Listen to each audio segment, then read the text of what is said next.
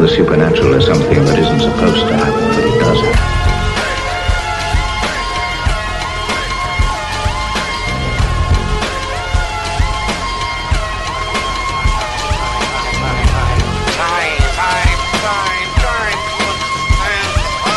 AM 1420, WBSM presents Spooky South Coast with your hosts Tim Weisberg and Matt Costa.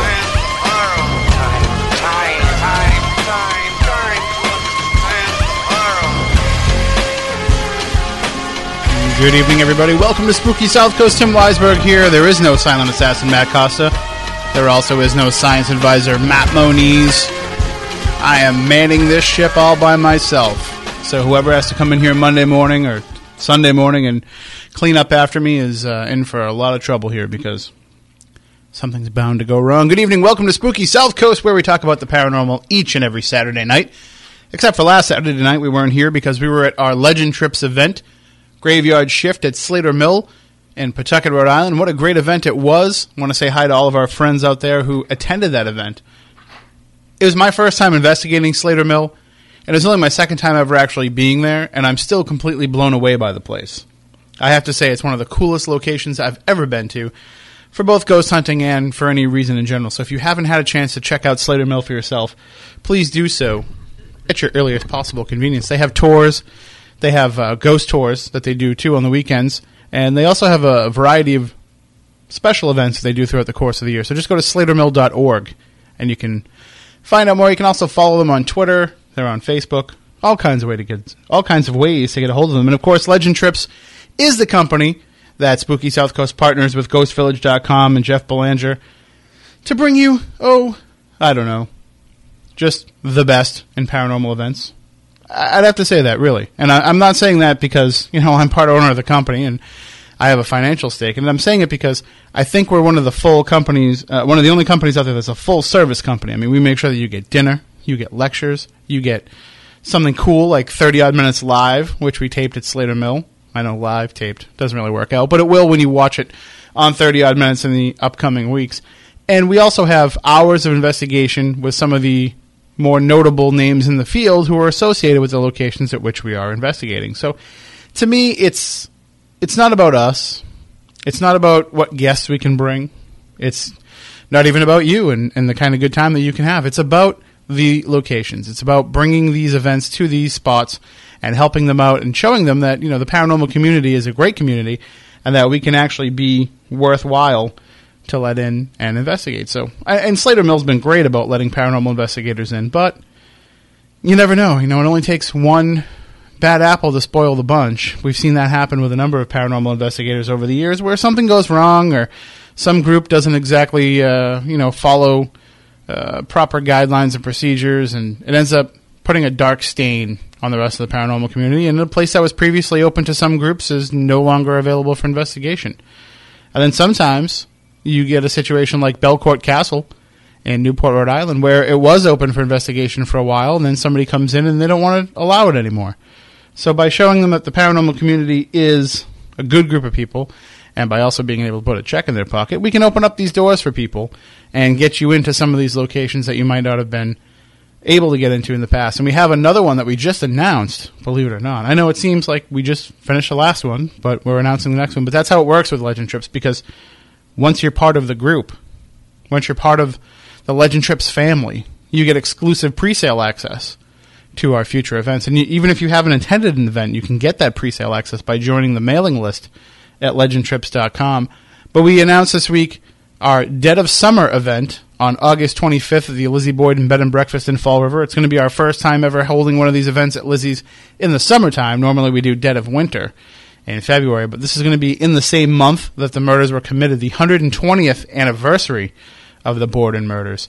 And so I just know the house is going to be active, extremely active. And it changes the dynamic, too, when you're investigating in the summer as opposed to in the winter, with the atmospheric conditions, with the number of people that are coming in and out of the house on a daily basis, kind of charging up the paranormal activity.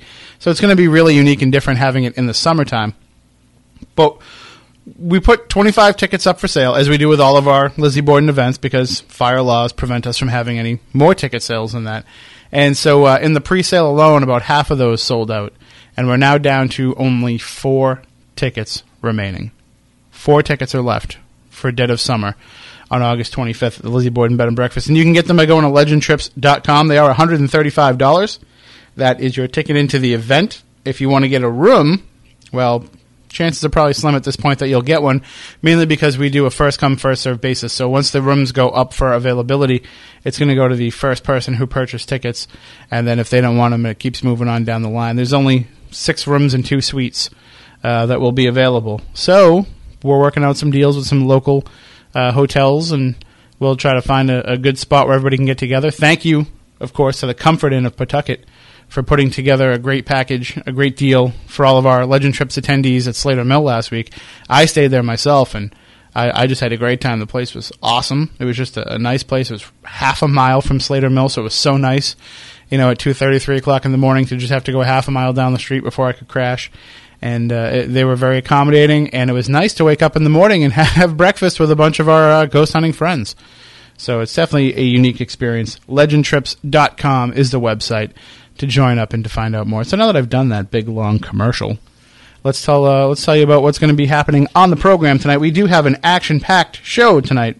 Even though I'm here by myself, I'm going to be joined by a number of guests over the course of the evening via the telephone. Coming up in the first hour of the program, we're going to have Captain Ralph Wilkins of the Nat Geo show Wicked Tuna. Now, a lot of people have been talking about this show, Wicked Tuna. They sail out of Gloucester, Mass., so they're pretty local to us, and Captain Wilkins is actually based on Cape Cod. But you might be asking yourself, well, what does a bunch of tuna fishermen have to do with the paranormal? We'll get into that in a little while with Captain Ralph Wilkins. And later on in the program, we'll be joined by Jennifer Lauer. You can check out her website in the meantime, braddyactress.com. She's going to be talking to us about a fundraising event she has going on Kickstarter to be able to finance 3 films that she's working on with her husband, Chris. And there's a good connection here to the South Coast because Jennifer Lauer used to be known as Jennifer Adams, and she's a graduate of Wareham High, a native of Wareham, and her and I used to actually act together in the Wareham High School Drama Club. So we'll talk about that coming up a little bit later on with Jennifer Lauer. And then in the second hour of the program, and for the duration of the evening, we'll be talking with Jason Mayo of Christian White of Haunted Rhode Island. Now, we talked about their first episode this past fall when they investigated the Ramtail factory and the Mercy Brown case for PBS in Rhode Island. Now we're going to talk about episode 2, The Legend of Dolly Cole, which actually premieres next Friday, May 5th at 7 p.m. on Rhode Island PBS. And of course, next Friday, May 5th at 10 p.m. on the Bio channel, you can watch My Ghost Story, featuring myself and Jeff Belanger talking about the Lizzie Borden Bed and Breakfast. So many things to promote, so much to talk about. We don't know where we're going to begin, but we will begin with Captain Ralph Wilkins of the show Wicked Tuna coming up in just a few minutes. Of course, during the course of the evening, you can watch what's going on in the studio on Spooky TV at SpookySouthCoast.com. And I'm, like I said, working by myself here tonight, so if I don't get to the chat room, I apologize, but I do have it up. I can see it. I want to say hi to everybody in the chat room tonight. And you can always call in with your questions as well at 508-996-0500, 1-877-996-1420. Those lines will be open throughout the program. You can email us, spookycrew at SpookySouthCoast.com. I'll try and check those as much as I can. And as I mentioned, the chat room is also available on Spooky TV at SpookySouthCoast.com. Before we go to a break, speaking of Spooky TV, I've been in discussions with some people about some upcoming new programs. I know we say this all the time, and it doesn't always pan out because sometimes people have great ideas for shows and they just don't have the technology to be able to pull them off. So we're hoping that we can work with a couple of people coming up here to get some programming on Spooky TV so that it can be more of a week-long thing for you instead of just on Saturday nights and Tuesday nights. And speaking of Tuesday nights, I want to say congratulations to Tiffany Rice, the host of Spirit Connections, on her recent 1-year anniversary. I was there along with Spooky South Coast's Matt Moniz and Andrew Lake and Carlson Wood. Jason and Christian from Haunted RI were there. Stephanie, of course, is there every week. And we had a great little first anniversary show and party there at Wareham TV. And then I took them over and showed them the Fearing Tavern. So that's another place that we're working on, a Legend Trips event coming up. So stay tuned for that as well. All right, well, why don't we take a break? When we come back, we will talk with Captain Ralph Wilkins of the Nat Geo show Wicked Tuna. You've seen it on the National Geographic Channel for the last few weeks. We'll talk with him about the little bit of a paranormal connection between tuna fishing and the world of the supernatural, as well as some of the other questions that people have been asking about this show, about going out there and fishing for these bluefish tuna, which one of them recently set a record for the sale price of a tuna, and you're not going to believe the amount that it sold for. I mean, really. This is like, catching this fish is like winning the lottery. And we'll talk with Captain Wilkins about that coming up in just a few minutes when we return with more of Spooky South Coast. All right, welcome back to Spooky South Coast. Tim Weisberg here, flying solo for the night. I guess you could say that I am the captain of this ship, but joining us on the line, we have an actual captain. We have Captain Ralph Wilkins of the show Wicked Tuna, airing on the National Geographic Channel Sundays at 10 p.m., and it's a hit. I mean, people are talking about this show, and they're talking about it for a variety of reasons, so let's get into all of that with our guest tonight, Captain Ralph. Good evening, Captain. Thank you for joining us on the show. We're wondering here about just the life of a tuna fisherman. It seems to me like it's a real boom or bust type of life, that you're going to go out there for quite a bit of time and hope to make pretty much all the money you need for the year in just a short period of time. That must be a crazy way to live. Yeah, it's you can't really go to a bank and try to get a mortgage and tell them you're a tuna fisherman. I don't think they're going to lend you the money. There's a lot of bonuses and a lot of detriments to the business. I mean, the workplace is an unbelievable place to go to work every day. But like you said, financially, it's a roller coaster. It's feast or famine, and either you're the hero or you're the zero. Well, it's an emotional.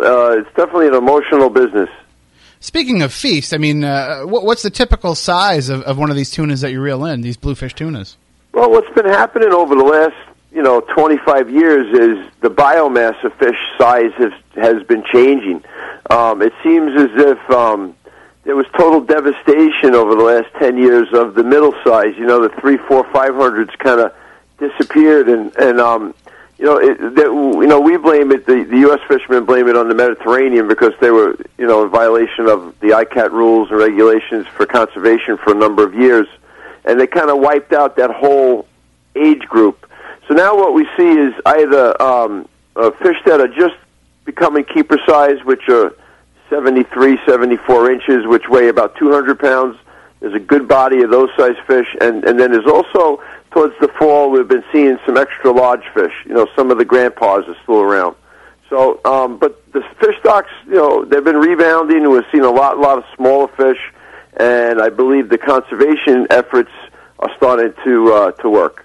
So we're optimistic. Well, in talking about the conservation here, there's a lot of controversy about the show Wicked Tuna, and part of that is that people feel that these bluefish tuna are overfished, and I thought I read somewhere, too, that they're on the world endangered species list, but not the U.S. endangered species list. Is that true? Well, there's been a lot of, conservationist movements to try to shut the fisheries down, and the stocks, seriously did decline over the past 25 years. But, in the U.S. here, we've been conserving for a while. It's really been, the problem's been overseas with some of the third world countries. There's such a big market in Japan that, people become pirates.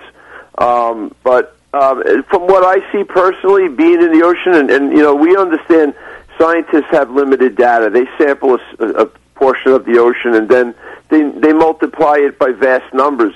And they're not out there every day. So, guys in boats like myself, I'm out typically, on a year, could be 10 months. We're out at sea more than we're at land. And, we kind of get tuned in with the environment. And we're seeing that there's a lot of tuna fish around. The tuna fish are definitely not endangered.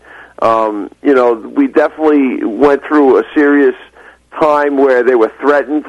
But I think we got a good handle on it right now, and the showing up of all these fish, 72, 73, 74 inches, within the last 4 or 5 years is a really good sign that the stocks are rebuilding. Well, now I know I can go to the pond across the street from my house any day and catch about 50 sunfish, but nobody wants those. With these tunas, what's the typical haul when you make a trip out to sea? Well, we have a limit right now. The government gives us limits. When there's an abundance of fish, typically we're allowed 1 tuna fish per day. Okay. So it kind of makes it difficult to to be very profitable. I mean, you have to go in and out each day. Sometimes the trip's 50, 60 miles, so it's a round-the-clock operation. You're traveling at night, bringing your catch in, flipping the boat around, getting out to the grounds by the time the sun comes up. But with the way the fishing was the last couple of years, and with the government also takes into consideration, I believe, the cost of fuel and the cost of operation of the vessels. So they've been letting us take 3 a day. So in other words, if we're going to travel 50, 60, or even 150 miles sometimes to George's Banks, at least they're allowing us to retain 3 tuna fish. So, the bottom line, the net profit to the boat makes more sense with the catch limit of 3. Now, with that catch limit, I mean, is there a big discrepancy in how much one can weigh, or do they all typically kind of grow to about the same size? Well, no, there's no restrictions on what we can catch weight-wise, but typically when you're fishing in an area or on a herd or a school of tuna, they're all the same. They're like cookie cut, they're all the same size. If you move 5 miles down the edge, you could be in a different school with a different size. So, but they range anywhere from 200 to, I was watching one of the shows on tonight, one of the reruns, and Kevin on the Christina had one that was 1,060. So, there's some big fish around, what we're going to catch, what bites on the hook, that's something that we don't know, and, you could be fishing, hoping to get a 600-pounder and catch a 200-pounder, but, the way I look at it, it's the size of the check, not the size of the fish, because some of these smaller fish, the check, you can get $18 for a 200-pound fish, or you can get $8 for a 400-pound fish. To me, being a commercial fisherman, it's the size of the check, not the size of the fish. Well, that's one of the things I was going to ask you is, doesn't it have to do with the quality of the fish that you're catching, too? Isn't there a way that you can actually judge, just the meat itself before you got to the fish? I mean, you know what? Even beef purveyors, if you go to a supermarket and you're a steak eater, you know what a good steak looks like. You want to see marbling, you want to see fat. And bluefin tuna is, in my opinion, a lot like a steak. It's not very fishy to taste. It's red, and it does have marbling and fat. And a good tuna fish, if you catch a lot of them, you start to know what they're looking for. You need oil, you need shape, you need color, and you need fat. And, typically the earlier tuna that come up from swimming from their breeding grounds typically burn all their fat during the trip. So most of the fatty fish come towards the end of the year. They're a little lean when they first get here from, using all the energy source to migrate. So once they're up in the North Atlantic feeding in the cold waters, which, the reason that they come here, they fatten up, and you'll start to see, as the season progresses, the improved quality in the fish and the prices. So, what we have to do as a fisherman is, since we can't not fish, the season opens in June, so we want to fish, but we do a cost average, and by the end of the year, we typically average about $10 a pound, but it may start as low as 3 or 4 in the spring and go as high as 18 or 20 in the fall. But overall, basically, you're looking at a $10 average. Well, I saw somewhere online where there was recently a record tuna that sold for $736,000. Yeah. And what would it be that would make it such a valuable fish? Well, number one, that was probably caught on a Japanese vessel. So, and Japan typically has these fish in January. To me, they're symbolic fish. Maybe a person of statute makes that purchase. It makes the news. It's like a promotional type of thing. Mm-hmm. I think it's more than that than the realistic value of the tuna fish per se. I think it's more of a symbolic purchase. I mean, we've Dave Marciano has a $24,000 fish. I have had a $14,000 fish. I mean, there are some big price tags, in a Korea, but typically on the average, it's a $10 average, and that's the only misconception that people think with the giant tuna fish that, it's like catching a lottery ticket. But, you can string a couple good ones in a row. You can make some change. But, the operation and cost of running these vessels these days with the cost of diesel fuel has just been astronomical. And if we look back 10 years, we were paying 80 cents a gallon for fuel and getting $10 a pound. And here in 2012, we're getting $10 a pound and we're paying $5 a gallon for diesel. So our cost of operation has increased over 500%, and the cost of the fish hasn't increased at all. It's been pretty flat. So The fisherman is just another dying breed in this country. It's the economy is not helping us at all, and the whole energy crisis has really become a critical thing for the fishing fleet. Well, even if the fishing industry is being crippled right now, one industry that's not suffering at all is reality television. So I can see where the hybrid comes into play there. Now, one of the things that we talk about on the show, well, what we talk about mostly on the show is the paranormal, and we talk frequently about some of these paranormal reality shows, and we know some of the stars of these programs, so we look at the behind-the-scenes kind of stuff. And with the fishing industry, how has having a camera crew along affected what you guys do on a day-to-day basis?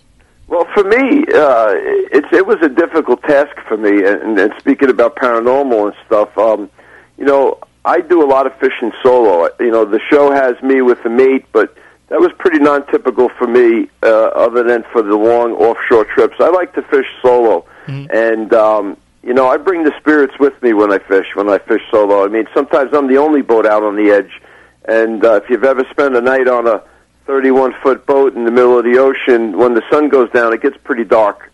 So, I'm a believer that they're there. I have my guardian angels with me, and it's been quite interesting, being out in the environment all by myself in a situation like that. The danger, living on the edge there, it thrills me.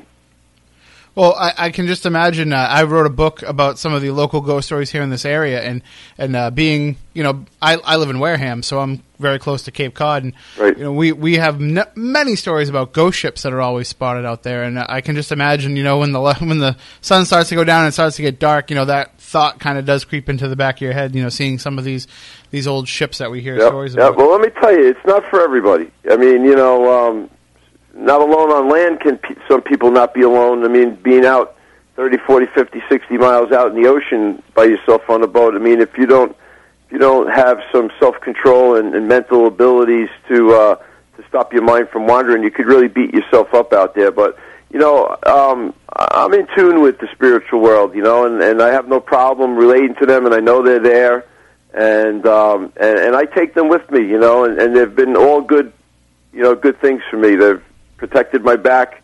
I often say that if I don't almost die every year fishing, then I didn't fish hard enough. And, I think I've used more than 9 lives already, so there's got to be somebody else helping me out there.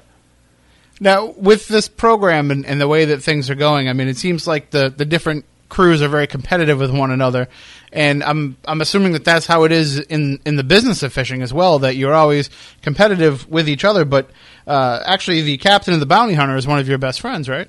Yeah, Billy and Donna, they're sweet people. They're really honorable and trustworthy, and you don't find that in this industry very much. The old-timers used to tell me, leave your friends at the dock, because, when you untie the lines, you really have no friends. I found that not to be true with Billy and Donna. They're friends, at the dock. They're friends in the ocean. But I can't say the same for many of the other of us. I mean, we're all out there trying to feed our families, and if you can bring the only fish to the dock that day, you're going to get paid more money. And the bottom line is, there's some real competition there. And I got to tell you, I mean, this reality show is real. I mean, there's, I'm watching it as you guys are watching it. None of us have seen it before. And as I see it play out, it's as real as it is. I mean, I had a policy on my boat that there was no, if this is reality TV, there's no doing over. You guys get it the first time you get it right, and it worked out well. They sent me some good camera guys, and it was a little difficult working with them in the beginning, but when they finally got this guy River for me, he never got between me and the fishing pole, and that was the most important thing. Those are my tools. Those are the extensions of my arms.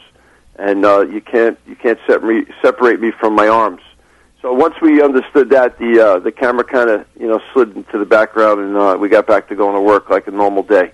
Although I'm sure that there was some degree of getting the production crew acclimated to being out on a boat in the middle of the ocean too. I'm sure there were some green faces and some guys heaving over the side for a while. We each only had one guy, and what the challenge for the film company was to get the guy that was talented enough to do sound, camera, and production all at the same time. Because remember, we're not actors. We don't perform. So, for them to get what they needed to make this show, there was a certain amount of coercion by their producers in order to get the answers that they wanted, for the questions that they had. Yep. And they found, they went through quite a few guys, I got to tell you. The first couple of weeks were a little rocky. I didn't have a camera guy right away, and Kevin on the Christina I think he had 6 camera guys before he got one to stick. Guys who were just getting seasick, and it's not a typical environment. My guy had to sleep on the floor because we only have 2 bunks. So the maid had 1 bunk, and I had the other bunk, and the cameraman was just left on the floor. So I mean, they were dedicated professionals. I got to tell you, whatever they earned, and I don't know what they earned it. Yeah, he's sitting there thinking, I'm making $11,000 to sleep on the floor, and you're getting $11,000 to fish. What's going on here? Yeah, well, like I say, this tuna fishing, it's feast or famine, and you're either the hero or you're a zero. And every year is different. We're seeing, some good shows from some good boats this year that the year before weren't doing that well, and next year, God willing, we get the renewal with Nat Geo, and there'll be new heroes and new zeros for next year, I promise you. Excellent. Now, when will you find out if there's going to be another season? Because shouldn't you be preparing to ship out pretty soon? Won't they have to know? Well, you know what? We're getting ready already. The boats are already in the water. My boat was just put in the other day, and that's a corporate decision from Nat Geo and Pilgrim Films. They're both very good at what they do. We're really honored to be working with such great companies as those 2 big shots there in Hollywood. And I guess it's just all a numbers game, they're just watching the numbers, making sure that the viewers are going to stay around and that they like it. And I think it's a great show. It's more than a fishing show, that's for sure. Take that, what's this, Charlie Moore Outdoors? Take that, you can't well, do it. There's so much reality TV today, and there's so much outdoor programming that, there's a lot to compete with. But if you look at, Nat Geo's commitment to this show with its marketing and advertisement and the creativity of Pilgrim Films, I just can't see it not happening next year. We're all waiting for the phone call, but we haven't gotten it as of yet. But in any case, June 1 will be around the corner here, and we'll be tuna fishing. So we'll be either tuna fishing with the cameras or without the cameras. That's what I know. Excellent. Well, we've been able to get some of the stars from Pilgrim's paranormal shows involved in some of our events. Maybe we'll find a way to get you guys involved with some stuff, too. Yeah, well, you know what? It's great to do all kinds of radio shows, and I like to talk to all kinds of people about my experiences out there. 10 years ago, it was a lucrative fishery. We were making some money. We would have never thought about telling the world our story. It was a very private story. You could go out and make a living in a couple of months. It was a nice way to make a living. So it was very private for a number of years. People used to frown upon you if you brought another friend into the business or another boat showed up. But, all that's changed. The economy's changed. It's, guys that are just relying on fishing for a living. It's been hard on us. It's, there's fewer and fewer of us. And, hey, reality's such a big thing right now, and a bunch of us are getting on in our age, and we just said, hey, you know what? I think it's time to show the public. Yeah. Well, we're glad that you're doing that. Yeah, we're happy to do it. And, you couldn't have cast a better 5 guys. I mean, we're 5 characters. Everybody's a little different. I got to tell you, it is competitive. You're seeing real time stuff, it's something to have a friend at the dock and then you have to turn your back on him in the ocean because you have to eat. So, if anyone can really see through what's going on here, it's serious business. All right, well, again, the show is called Wicked Tuna. It airs on the Nat Geo channel Sundays at 10 p.m., and, of course, it's also available on demand as well. Thank you very much, Captain Ralph Wilkins, for joining us, and please stay safe out there, and we'll talk to you again sometime down the line. Hey, thanks for having me. Yeah, call us up anytime. We'll be glad to jump on your show and give you an update. Sounds great, and I look forward to eating some of the tuna that you catch. Yeah. I'll be down the market getting some this week to throw it on the grill. Very good. Thank you so much. All righty. Have a good night, all. You too. Bye-bye. Bye-bye. All right, again, that is Captain Ralph Wilkins of the show Wicked Tuna on Nat Geo, Sundays at 10 p.m. And check it out if you haven't seen it already. I do love the fact that we're able to bring people into this program that, may not necessarily be in the vein of the paranormal world, but we just like to look at it as we think that we have a pretty cool show. We know that we definitely have a cool audience, and so we like to bring them cool people and cool topics. And I'm seeing some of the discussion in the chat room as well as it's going on. So it's interesting to look at some of the other things. And I think it's fascinating to me to talk to some of these other paranormal reality shows and see the differences between the way that they do things and the way that the paranormal world does things. And we heard Captain Ralph mention the fact that they had to find the right people to film the program and to be out there with them on the ships. And we know from talking to cast members from Ghost Hunters and Ghost Hunters International and that this is a similar thing that's happened on those programs, being able to find the right fit of crew with that. And in some cases it works, in some cases it doesn't. But clearly things are working with Wicked Tuna because the show is a smash success, and it's brought a lot of controversy as well, which, when was the last time we heard about a reality show bringing controversy, right? That's not something we don't talk about here all the time. Well, I noticed that there was some discussion, too, in the chat room on Spooky TV at SpookySouthCoast.com as well about Graveyard Shift at Slater Mill and some of the different things that were happening there over the course of last Saturday night. We will be putting up a page on our website on legendtrips.com in the coming weeks where we compile a lot of the evidence that was captured. But in the meantime, go to Facebook and check out the work of Frank Grace and Trig Photography. He's the official photographer of Legend Trips events, and you got to see this guy's work. Oh my gosh, is it amazing.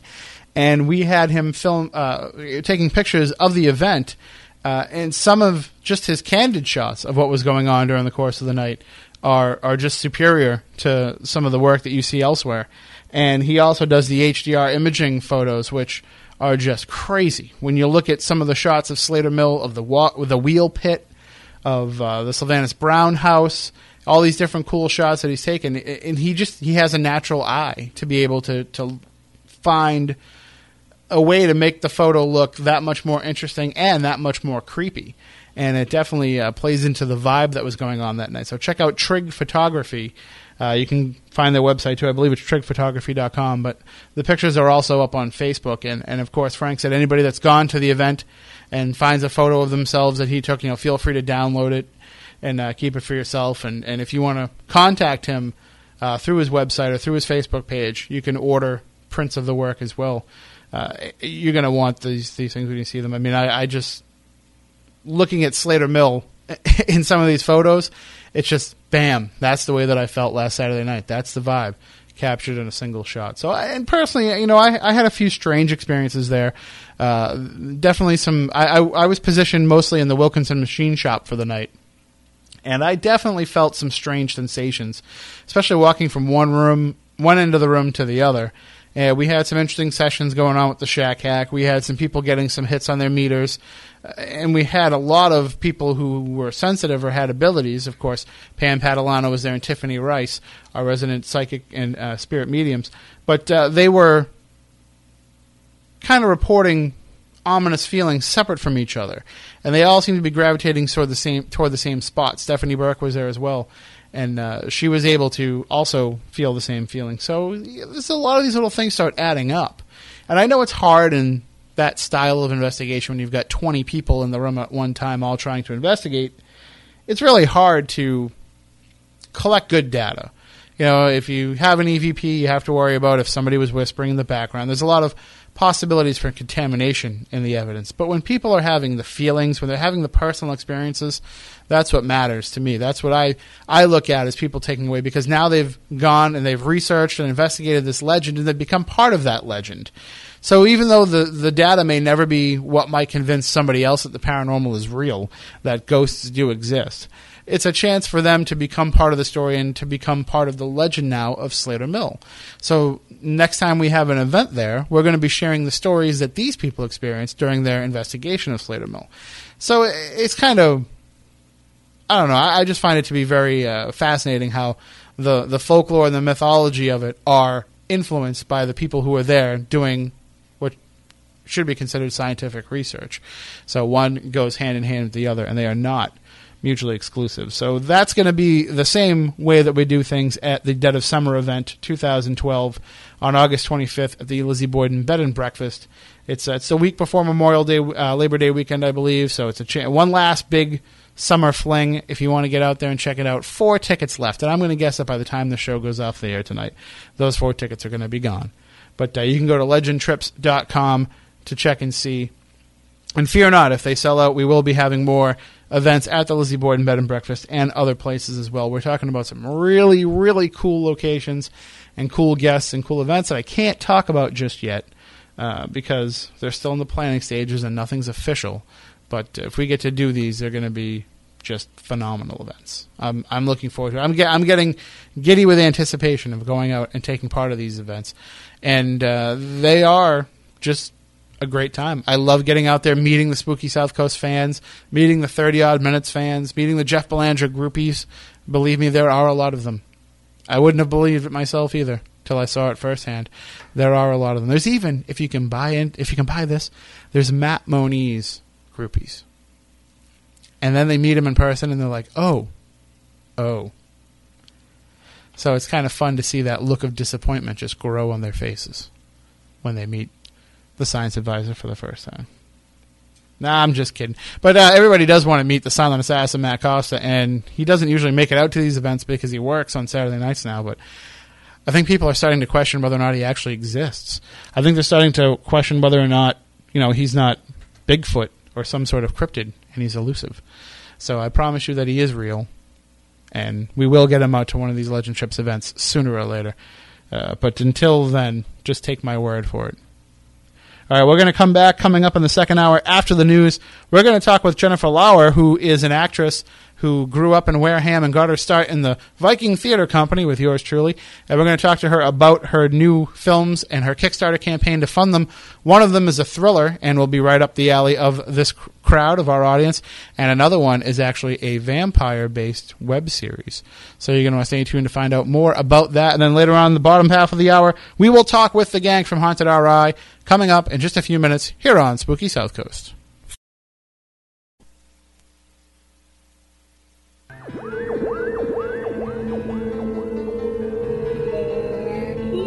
Welcome to Spooky South Coast. Look, I know the supernatural is something that isn't supposed to happen, but it does happen.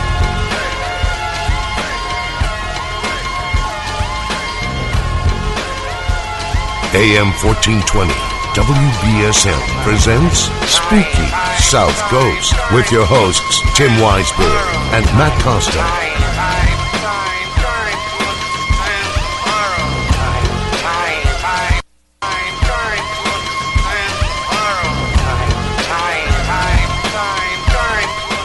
Welcome back. Hour number 2 of Spooky South Coast. Tim Weisberg here. No silent assassin, Matt Costa. No science advisor, Matt Moniz. Just me, myself, and I. That would be myself and my 2 favorite co-hosts. Welcome back to the program where we talk about the paranormal each and every Saturday night. We had a great discussion in the first half of the program with Captain Ralph Wilkins of the Nat Geo show Wicked Tuna. And while we're in a Hollywood kind of mood tonight, we're going to bring on an old friend of myself and a new friend of the program. And you probably heard me talk before about my limited acting experience in the past, especially when we did a few live radio performances here, when we did the Possession of the Church here in our old-time radio show episode, and then when we had the War of the Worlds reenactment, which I recently talked to some people who had just heard that for the first time and, thought that we did a good job. So I must have done something right.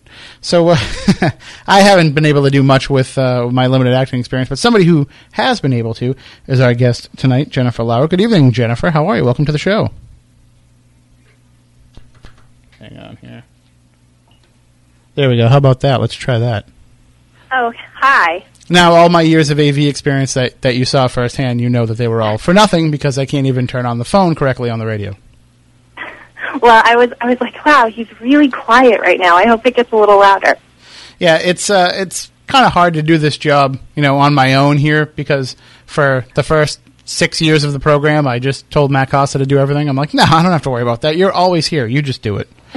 And then we get nights like tonight where I'm kind of stuck doing it on my own. So Solo.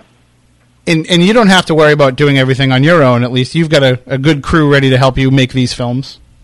I hope so. I mean, we are definitely have some really cool people who are involved, and we have a few more that we'd like to add on to the group. But yeah, right now we have some really neat people. Our DP, George Sue, is really just shot a feature film last year called Blood Relative, which is a horror film that's supposed to be released this year.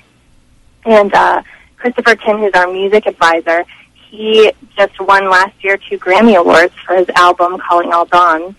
So he's going to be helping us with music and a whole slew of other great professionals.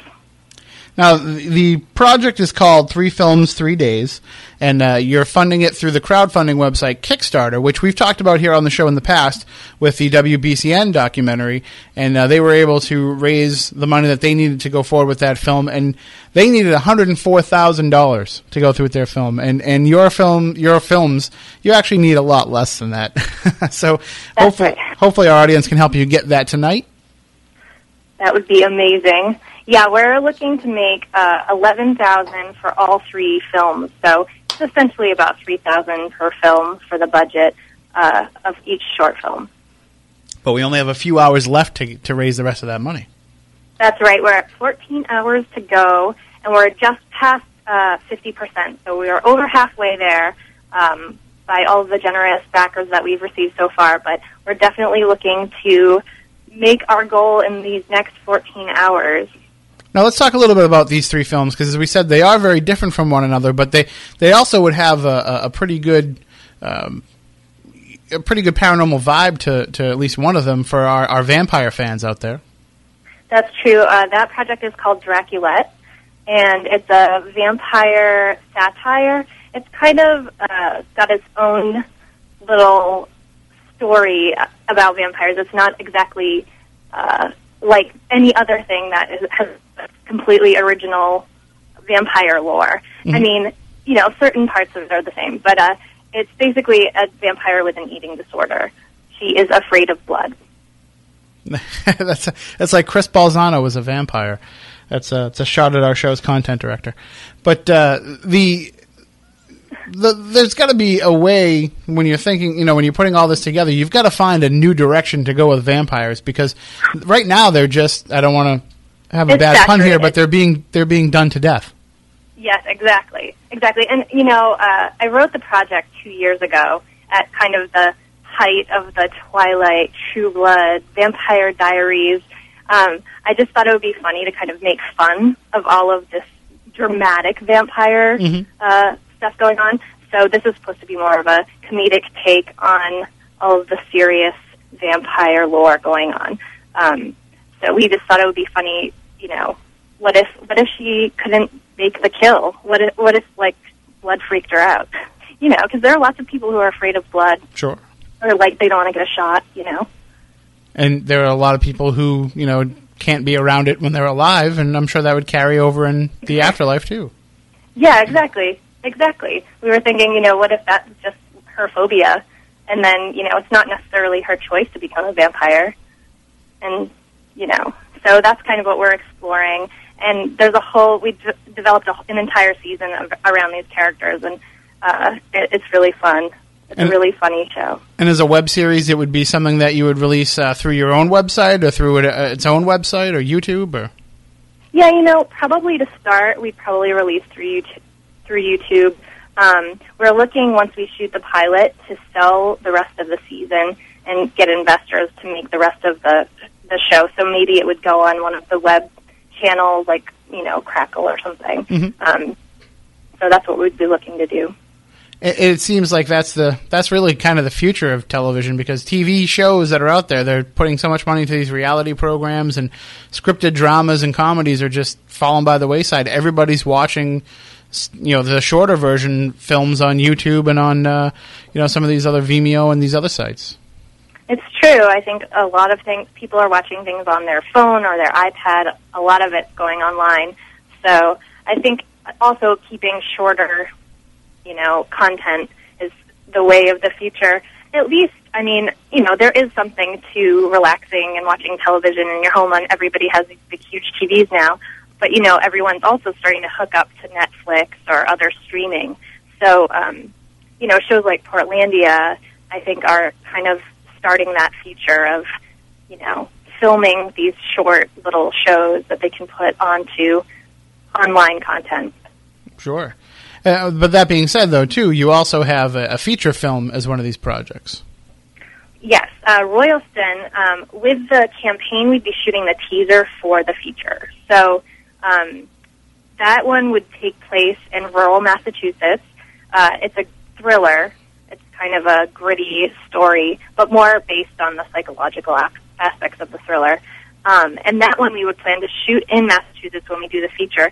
The teaser will shoot in LA, and the plan is to use the teaser to get funding for the feature, because the feature is probably, we're hoping to get some name talent and, shoot it for maybe $5 million.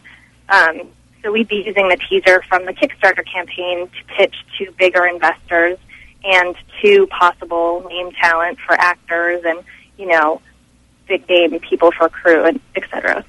Sure. And there's also another short film that's part of these 3 films, 3 days as well. Yes, and that one's called Fallback, and that is a relationship drama. That's kind of our indie festival plan for that short, and it's basically about the phenomena of being in a relationship and breaking up, and then the fact that you go from being, knowing someone really well and becoming a stranger, and how it's such a strange thing that happens all the time in life, and it happens over and over again. It happens to me all the time on this show when my co-hosts go away for a while and then they come back and there's a whole new dynamic. And you're very sad to be alone right now, aren't you? I kind of am. I was looking forward to it. I was with so many people last week at our Slater Mill event that, I could probably use some alone time. But, you look forward to seeing the guys. I mean, Moniz, whatever. I have to see him all the time. But, Matt Costa, I don't get to see him that much. And he was just out your way not that long ago. He was out doing a cross-country drive. So I wish we had spoken before he left, and I could have had you show him some cool LA sights. Yeah. There are a lot of really cool things that I think people miss when they're doing the tourist trap stuff. Well, it's interesting that you mentioned that you're going to be filming the teaser for your feature in L.A. because having been out there, I'm like, where are you going to find out that way that looks like Massachusetts? You're going to have to start driving north for a couple hours at least. Yeah, we're definitely looking in, we have a few places up in Topanga area that we are looking at. And there's this awesome Indian reservation that actually kind of has a little bit of the feel. But I think that's why people shoot in L.A., because there are so many different scenic places to shoot. There's the beach. You can go to the mountains. There's the desert. You can kind of get every look. But, yes, that is a challenge, but there are a few places. If you have a really good location scout, that will really help. Well, and it seems like you've got a good crew put together for this, but of course there's still room for the people listening out there to get involved with the project by donating through Kickstarter. And I was looking at some of the incentives that you have up there, and it's pretty interesting that for a $5,000 donation, you can actually get the chance to be a executive producer on these films. That's nothing to sneeze at. That's right. That is our big save the day incentive. If someone wants to come in and basically get us to our goal right away, they get to be executive producer on all 3 of the films, and of course they'll get an IMDb credit and a pass to any festival that any of the films go to. They can come to any screening, and also there's lots of fun things. They get DVDs and signed scripts, etc. So if you're looking for a shortcut to get yourself into the movie business, there's no easier way than that. Yeah, exactly. And for people who don't have that kind of cash, there are a couple other cool ones. For $25, you can get your name in one of the films of your choice. You can choose from the 3 films and get your name in the credits. So there is another option if you don't have the big money. But I would love for that one person to come down and save us and get us to our goal. I wonder how much it would cost to have you write in a character of this really crazy scientist guy who always flakes out and doesn't come into the radio show. You could call him, I don't know, Moniz. And let me think on that one. I'll have to get back to you. But, we have quite a few episodes of Dracula that we still have to fill in with lots of cast members. So, if it's somebody that could just get bitten and used and thrown away, that would be a perfect perfect role for him. I think we can make that happen. There you go. I think we might have a deal going on here, Tim. But the important thing is that people can donate any amount. Even if they just want to donate a few dollars, they can still get involved and show their support for your work. That's right. Any amount over $1 is welcome. And, sharing it with their friends or, it's definitely a collaborative thing. We're in touch with our backers all of the time. We're doing updates, video updates, and also we're planning on continuing that throughout the process of filming. So you get a real inside look at all of the films. Well, it sounds like a great project to support. The website is Kickstarter is the main website for the crowdfunding campaign. And is there a link on your website, bradyactress.com? Yeah, there's a link on bradyactress.com. And when you go on a Kickstarter site, it's a little bit hard to navigate. You just click on Discover Projects, and then in the search bar, you can put 3 space films, space 3 days, space days. You can't just put, it's not a smart search, so you can't just put 3 films, 3 days as one word. You have to separate it all out. But 3 films, 3 days in the search bar of Kickstarter or bradyactress.com. I have a link. All right, so only a few hours to go, so pull out your credit card, make a donation, help out, get these films made, and help fund what will be some of the next films that people will be talking about. And as I was saying earlier in the week, we'll have maybe our second Oscar winner from Wareham. That would be awesome. Thanks so much, Tim. All right, thanks for joining us, Jennifer Lauer. And again, the website is bradyactress.com. You can find the links. Keep us up to date. Let us know how it works out. Thanks so much, Tim. All right, take care. Good night. Bye-bye. I just press buttons here until... There we go. All right, again, as I mentioned earlier in the show, that is Jennifer Lauer, who I knew as Jennifer Adams back in our high school days. We were actually in, if I think about it, I know we were in one production together of the Marx Brothers Coconuts that never actually made it to the stage, but that's a story for another night that we'll get into some other time. Maybe, maybe not. All right, why don't we take a break? When we come back on the other side, we will talk with Jason Mayo and Christian White of Haunted RI about their new episode 2 of the series. Will be airing next Saturday night, May 5th at 7 p.m. on the Rhode Island PBS station. It's about the legend of Dolly Cole, and I had never heard of the legend of Dolly Cole until I watched the episode earlier this week. And I got to tell you, this is a very, very fascinating case that our own Andrew Lake is actually well-versed in, as well as Spooky South Coast favorite Tom D'Agostino. They both appear in the episode with Jason and Christian investigating the legend of Dolly Cole, and we will talk with them about this episode and about the series and about what they see happening going forward, and we'll find out more about what we can expect from the guys from Haunted RI, and we'll talk about some of these cases. And I want to put these guys on the spot, too, because they've got, after having seen them last week at the South Coast Paranormal and Psychic Fair last Saturday morning, and then speaking with them again Tuesday night when we tape the 1-year anniversary episode of Spirit Connections, Tiffany Rice's show that airs on Spooky TV on Tuesday nights, I was talking with them about some of their thoughts about the paranormal and about these legends and mythologies of New England, and especially Rhode Island.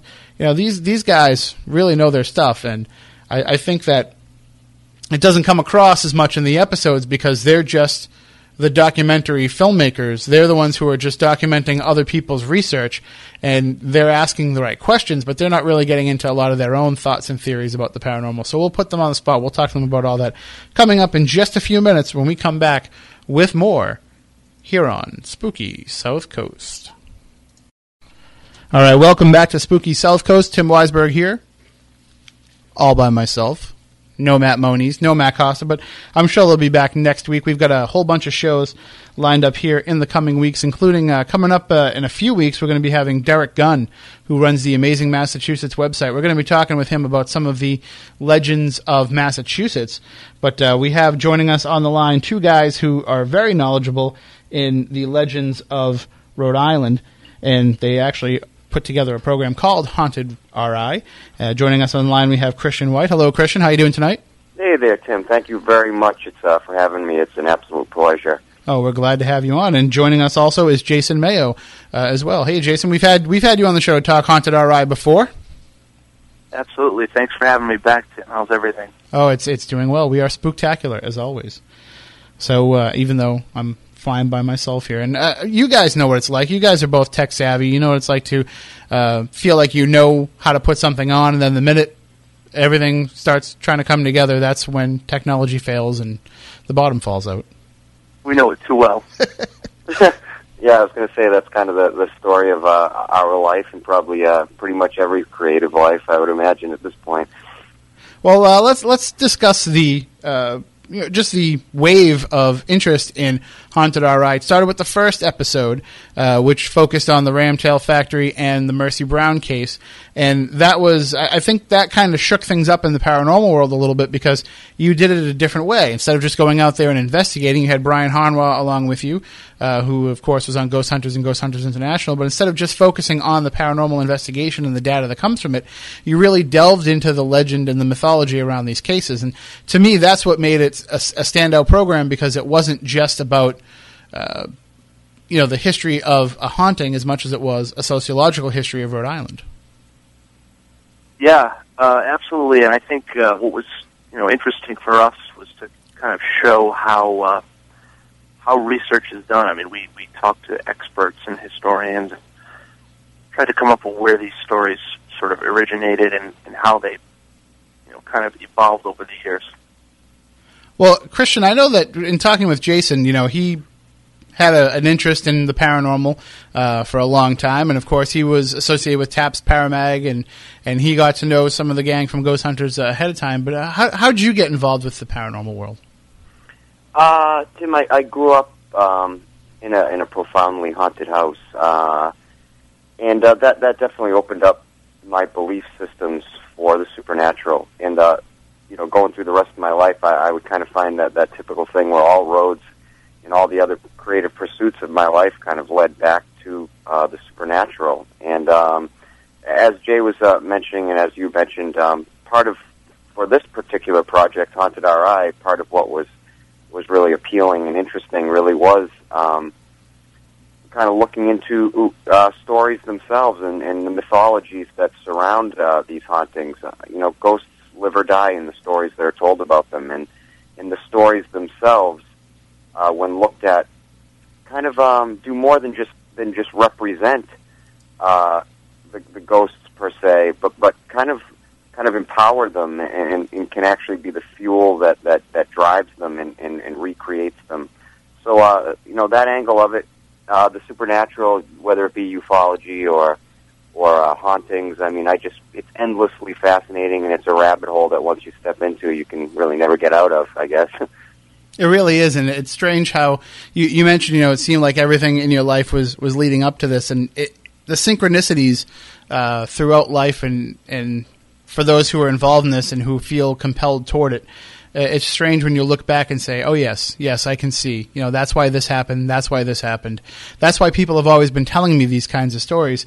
And with the stories that you guys are telling, at least in the first couple episodes here of the series, you're doing justice not only to the legend and to the paranormal aspect of these legends, but you're telling the complete story of who these people are. And I'm in the Dolly Cole episode especially, you weren't just content with going along with the legend as we've heard it, and you actually explored the different possibilities of who Dolly Cole was and why these stories that we hear don't necessarily fit.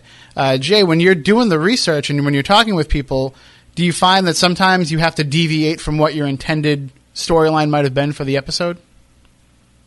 Oh, absolutely. I mean, and Dolly Cole was a name that kept sort of popping onto our radar. And one of the first stories we came across was that she was a murdered 27-year-old.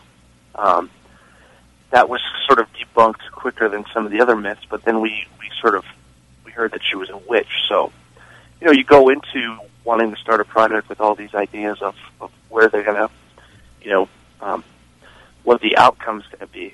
And I think that's what makes this new episode so interesting is there are all these stories associated with the name Dolly Cole, and more often than not, there are some factual, historical truths to them.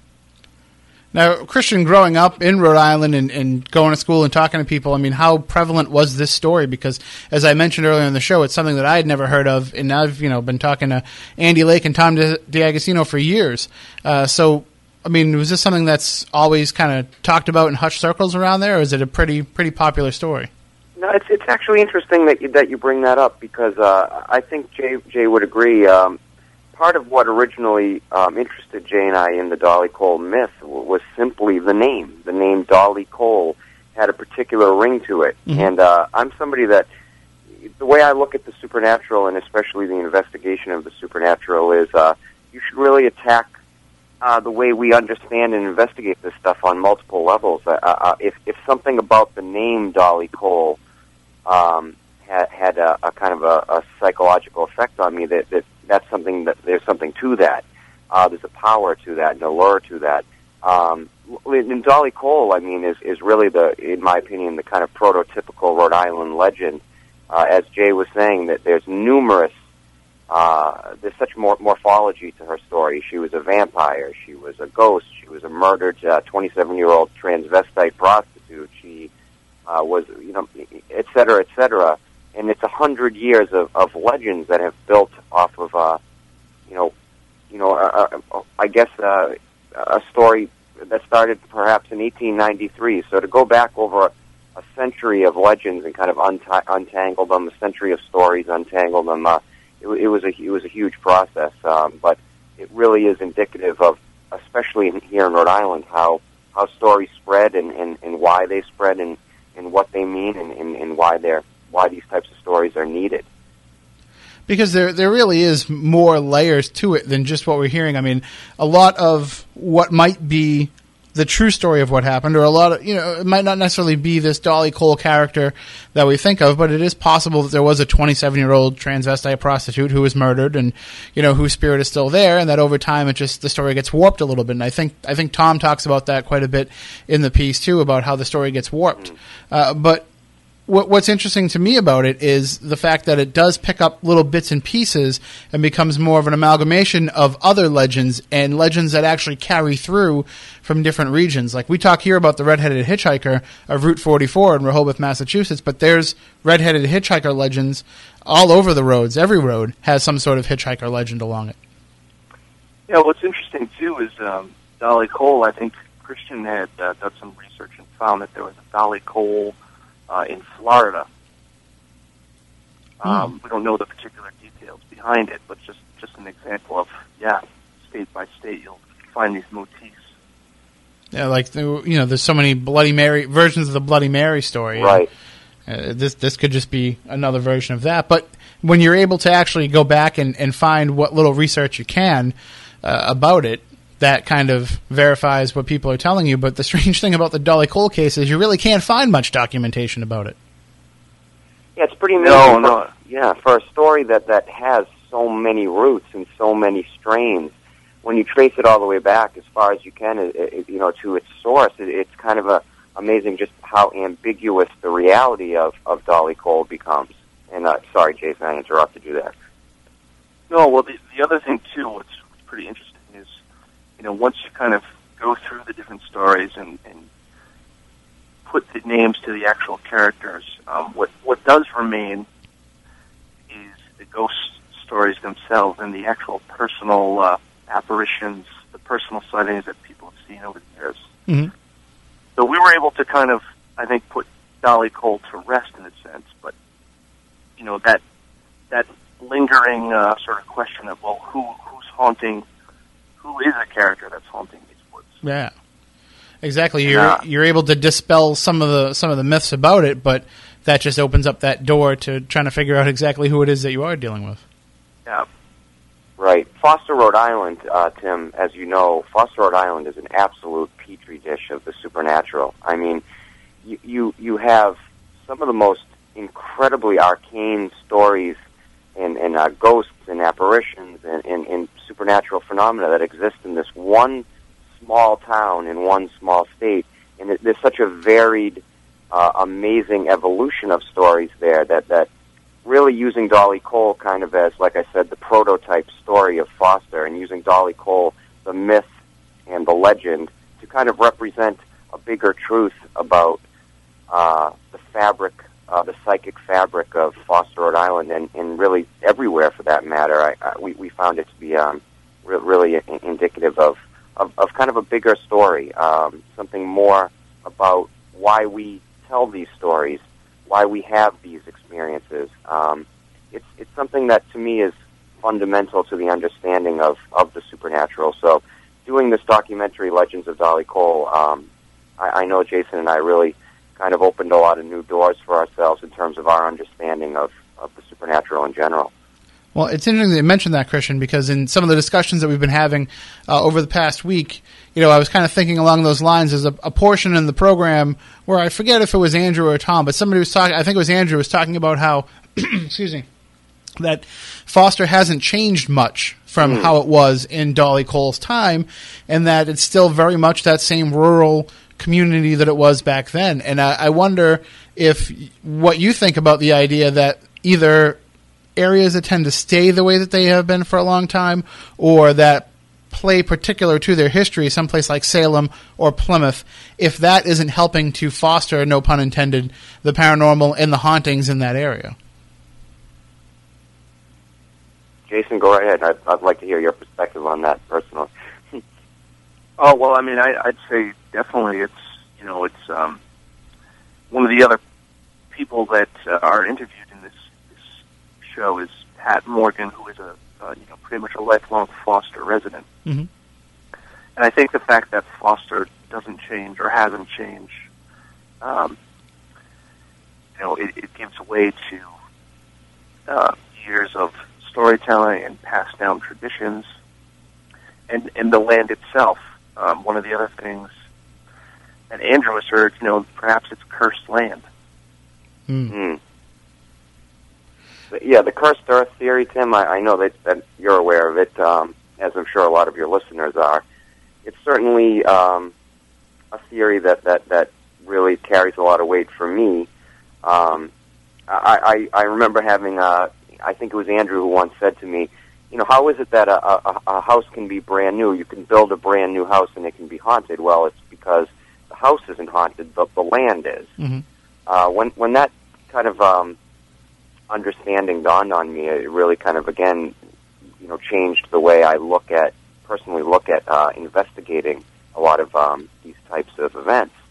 I absolutely believe that you can cross the border into Foster, Rhode Island, and you can just sense something's different. You can feel a current, a psychic current in Foster, Rhode Island. As a lot of towns and a lot of places you go, you can get this sense of its history, and the history actually having a visceral, physical sense that transcends just an intuitional feeling. Foster, Rhode Island is an absolutely fascinating place. If anybody out there is interested in exploring the idea of haunted places, for instance, Foster is an absolutely wonderful place to start. But there are also these places, too, where it might not be just that aspect of, the history of the location and how closely tied in the modern era is to that history. It could also be that there could very well be, these hot spots of paranormal activity because there's a reason for that. There's some sort of energy epicenter there, and maybe Foster is one of those places. Yeah. I mean, the more I've personally looked into ley lines and energy tableaus, I've started to realize there's probably a lot of validity, at least into that there's certainly a valid point of researching that. I don't know, Tim. What do you think? I mean, do you find what does it say to you? I mean, what do you think about stuff like that? I think personally that it's probably a psychological byproduct of the people who live there. I think that when we talked about the Bridgewater Triangle here for numerous years, and we talk about the high crime rate, the high amount of mental disorders, the high amount of criminal mental disorders, when we look at all those numbers combined, we say, well, the land has an effect on the people. But I think over time, too, the people are also creating that atmosphere themselves. So the more that we wallow in that, the more we're just perpetuating it as years go by. Yeah, it's Ouroboros. It's the snake eating its own tail. You're absolutely right. Mm-hmm. I mean, just in as much as I think an experience with what we culturally know as a ghost, I mean, half of what your experience is what you bring in, and half of what it brings to you. I think you meet supernatural experience halfway as a human being. And part of the ability to do that is the basic fundamental tenet of that is having an open mind. if you're open to experience, there's something to be said for. There's a possibility that you're more apt to have an experience, and so yeah, I agree. Yeah, I tend to think that just as if a tree falls and nobody's around to hear it, doesn't make a sound. I think that if a ghost is there and there's nothing there to perceive it, and that doesn't have to be a person, although I think people help it. It could be some sort of device, some sort of camera or recording equipment. As long as there's something there to perceive it, it can happen. I absolutely agree with you, 100%. So, of course, the hard part about that, though, is when you're trying to document these stories and you're trying to put together these legends, you do have the skeptics who will watch it and they'll look at somebody and say, well, I don't really necessarily believe what they're saying, which is an issue. But it seems like in both the first episode and in this one, you've been able to find people who come across as very credible. And I almost think with a guy like Tom D'Agostino, who has had these experiences, it's almost so commonplace to him now living in a haunted house that you kind of lose the effect of what it must be like to see one of these things, because he just says it in a very ho-hum way. Yeah, that's pretty funny about Tom. Yeah, when in this episode, he actually recounts his first paranormal encounter that sort of got him into it. And he thought at the time it was the ghost of Dolly Cole, but yeah, I think, gotten to know Tom over the past few months. He's a great guy, and just like we said in the first episode, his life is consumed by the supernatural. Yeah, Tom D'Agostino and Andrew Lake, I have to say, I just want it said that if you were to look for people out there that are absolutely on point in terms of not just their understanding of the foundations and the fundamental elements of the supernatural, but on point in terms of as researchers, journalists, investigators. I mean, Andrew Lake, for instance, he is one of the most meticulous minds I've ever come across. And Jason and I'm sure I can speak for Jason. We certainly, I don't think, would have been able to get as far as we did in terms of untangling a lot of this mythic material without the incredible, intelligent work and efforts by Tom and Andrew. And I think to the casual viewer, across the world, people in other parts of the country will look at the work that they do and say, well, there must be somebody like that regarding every haunting in every area. There must be somebody who's that much of an expert. And that's really shortchanging Andrew and Tom and just their careers, because they are unlike anybody that I've ever dealt with in terms of how well that they get into the story. And it's about more than just the story itself. It's about the after effects of that story to those who experience and those who hear it in the years after. Yeah, Tim, I really believe if you're really serious out there and you're serious about having an understanding of the supernatural, there's nothing casual about it. You shouldn't go into this with a kind of a light touch or a casual sense. I mean, you really got to throw yourself all the way in, as you know. You got to make it a commitment, and in all ways, it kind of becomes a full life commitment. And I think you could spend a lifetime fully embracing these experiences and still not come close to true understanding. So what you want to do with anything you do in life is, if you're going to pursue something, you should try to surround yourself with the best people in that field. And like we've all come to the agreement, when it comes to the supernatural, Andrew Lake, Tom D'Agostino, Keith Johnson, guys like this, I mean, it's definitely a tremendous help. Well, there's certainly something to be said for the fact that so many people watch these paranormal reality shows on television and then end up picking up equipment and getting into the field themselves. It's not just because they're watching it and saying, hey, that looks easy, I think I can do that. There's, just like you're saying, once you see it and once you start getting involved in it, you can't just be casual about it. You're not just going to be like, oh, it's Wednesday night, time to watch Ghost Hunters. It's going to consume you. It's going to be something that you're researching, you're going to look up online, You're going to read books about, you're going to even go in to see the crappiest paranormal activity horror movie. You're still investing yourself into the topic and into the genre. Yeah. By the way, I did spend the weekend watching Paranormal Activity 2 and 3, just to sort of get in the fictional horror movie. I didn't hate them as much as I did the first one. No, I actually liked part 2 better than part 3. I don't know if Christian's seen them, but I haven't seen. I've only seen the first one thus far. But Jason and I were just talking about this the other day, so I've got to catch up. Yeah, definitely. I mean, the second one is good. I didn't really mind the third one as much, but I don't know where they're going to go from here with 4 or 5 episodes in the series, planned out. I think that's just a little overkill, but that's what happens. We can lament the great horror franchises of the past and how they're getting crapped on by people who just want to see strings pulling doors closed. To go to your point, though, Tim, your bigger point, it is absolutely amazing in how many conversations Jason and I, and I'm sure you have had, with people just that have noticed this incredible explosion of paranormal media. I mean, there isn't a cable network without at least one, if not 2, supernatural-themed programs. I mean, even Jason and I, here in Rhode Island have one, and I don't know what's if we're feeding into something or something's feeding into us. I'm not sure, but it's just an unbelievable time for the exploration of and understanding of the supernatural. And if there ever was a time where there could be kind of a revolution in the way people look at this subject and think about it, I think we're looking at it right now. This could definitely be that time. Well, the flip side of that, too, though, is especially a lot of the religious types will say that we're actually just the tools of the devil investigating this stuff, and that we're actually being controlled. And it's not really a good thing that there is this explosion of interest in the subject. Well, that too. I mean, of course, you mix the media into it, you mix entertainment into it, and just like the spiritualist movement, you've got, unfortunately, fraudulent, stuff out there too. Mm-hmm. So, I think that's where we try to kind of differ with at least this episode of Haunted Our Eye, and I would say the first one. The first one features a ghost hunt. It doesn't feature any evidence on camera, but it does.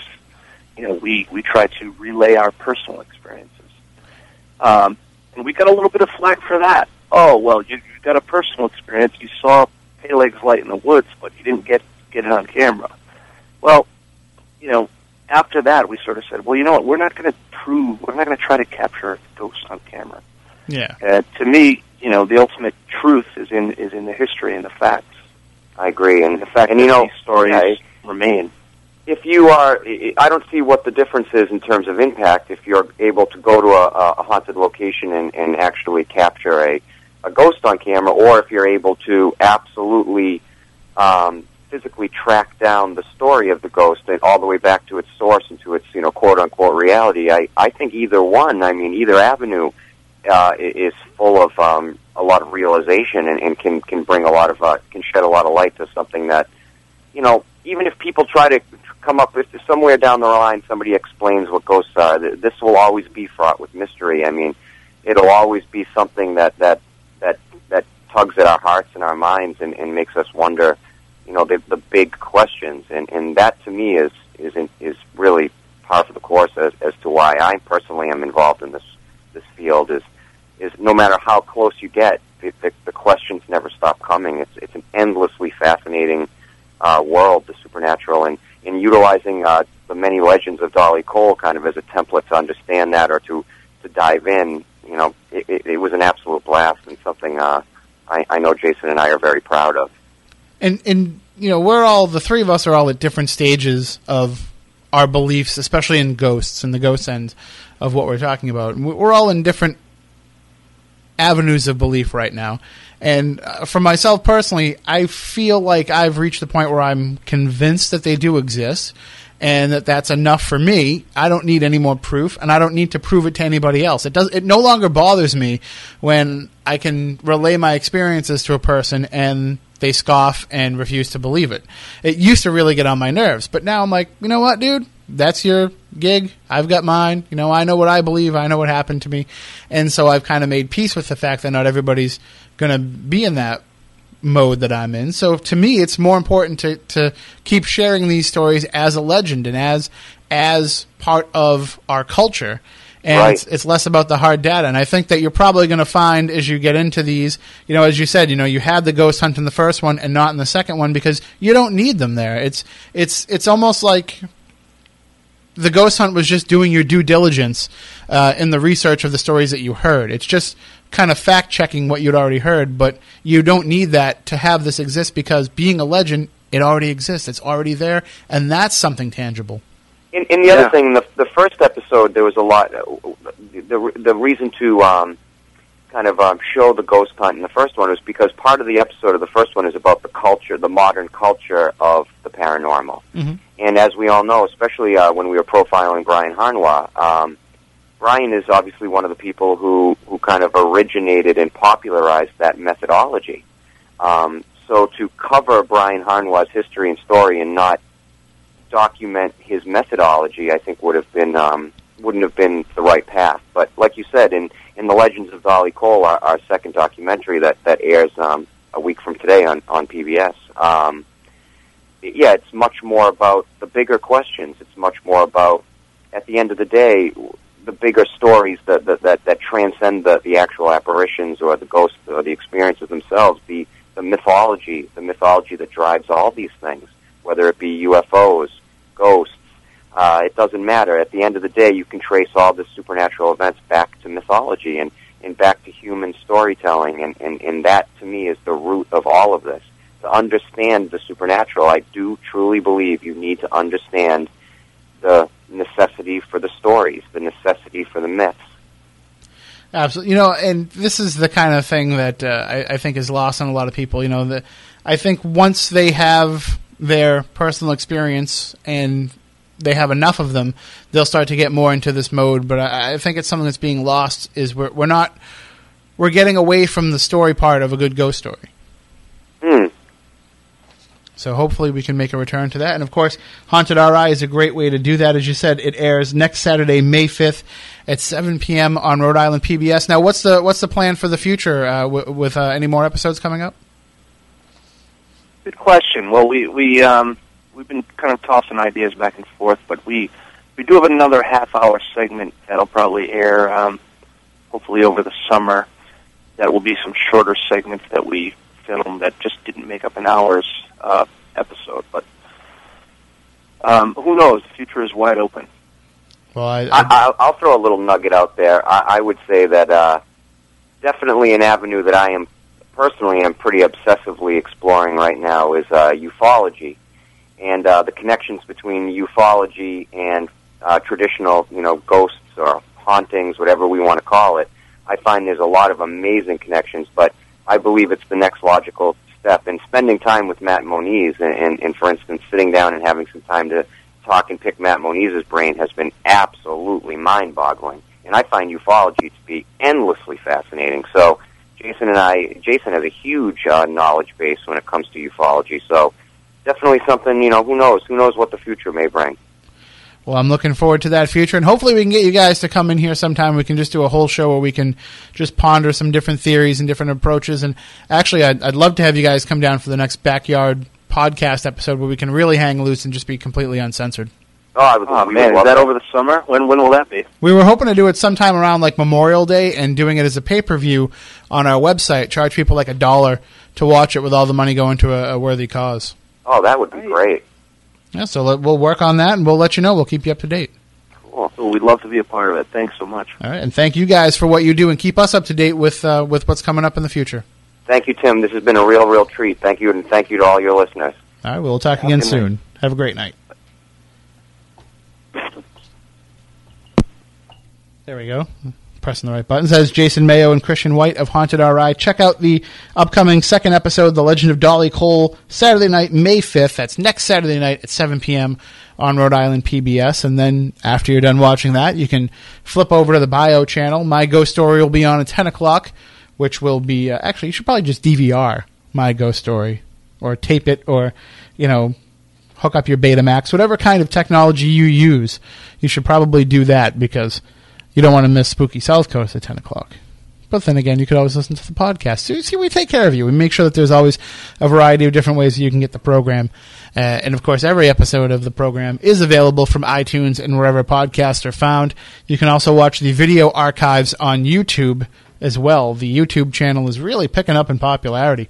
And just remember, too, if you're watching it on YouTube, we don't mess with the video. We kind of just let it roll in the background. So you do get like the news breaks and the commercial, but you can always just kind of skip over that. It only takes a few seconds to buffer in today's technology. And Spooky TV, of course, is a great way to catch the show live as well. That's how I watched Spirit Connections with Tiffany Rice when I was on my way to the studio. I had my phone running it on the Ustream app.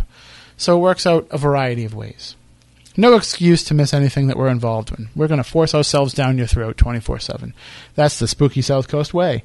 And again, as I said earlier in the show, there are only 4 tickets left for the upcoming Lizzie Borden event, The Dead of Summer, on August 25th. It's our next Legend Trips event. There may be some before then. There may be some after then that come up, but that's the next one that we actually have booked and planned. So if you want to get involved with that, definitely go to legendtrips.com right now and buy those tickets because they are not going to stick around. It's limited to only 25 people, and as I said, only 4 are left. If you miss out this time, don't worry. We'll have more events, especially more events at Lizzie Borden's coming up in the future, but just be sure to join the mailing list at legendtrips.com so that you can find out about all these events first. Like I said earlier in the show, the event here coming up on August 25th sold out almost halfway through the pre-sale alone. And it's only going to grow as that mailing list keeps growing and as our event attendees keep growing. And thanks again to everybody that came out to Graveyard Shift at Slater Mill. It was a fabulous time. There's going to be all kinds of evidence and photos and videos and whatever else happened during the course of the night up on our website, legendtrips.com, as well as airing on an upcoming episode of 30 Odd Minutes. So stay tuned to your local cable access channel for that and 30oddminutes.com as well. That was probably, I've watched pretty much every episode of 30 Odd Minutes over the years, and that was probably one of the most entertaining ones to watch from the sidelines. Before I even sat down on the stool, I kind of didn't want to have to go be part of the show because I was enjoying watching it so much. So check it out. You're going to love that. We'll be back next week to talk more about the paranormal, working on a few different things. Stay tuned to SpookySouthCoast.com because we'll put up all the information as it comes to us. And hopefully next week we'll have everybody back on the show. So until then, we want you all to stay spooktacular.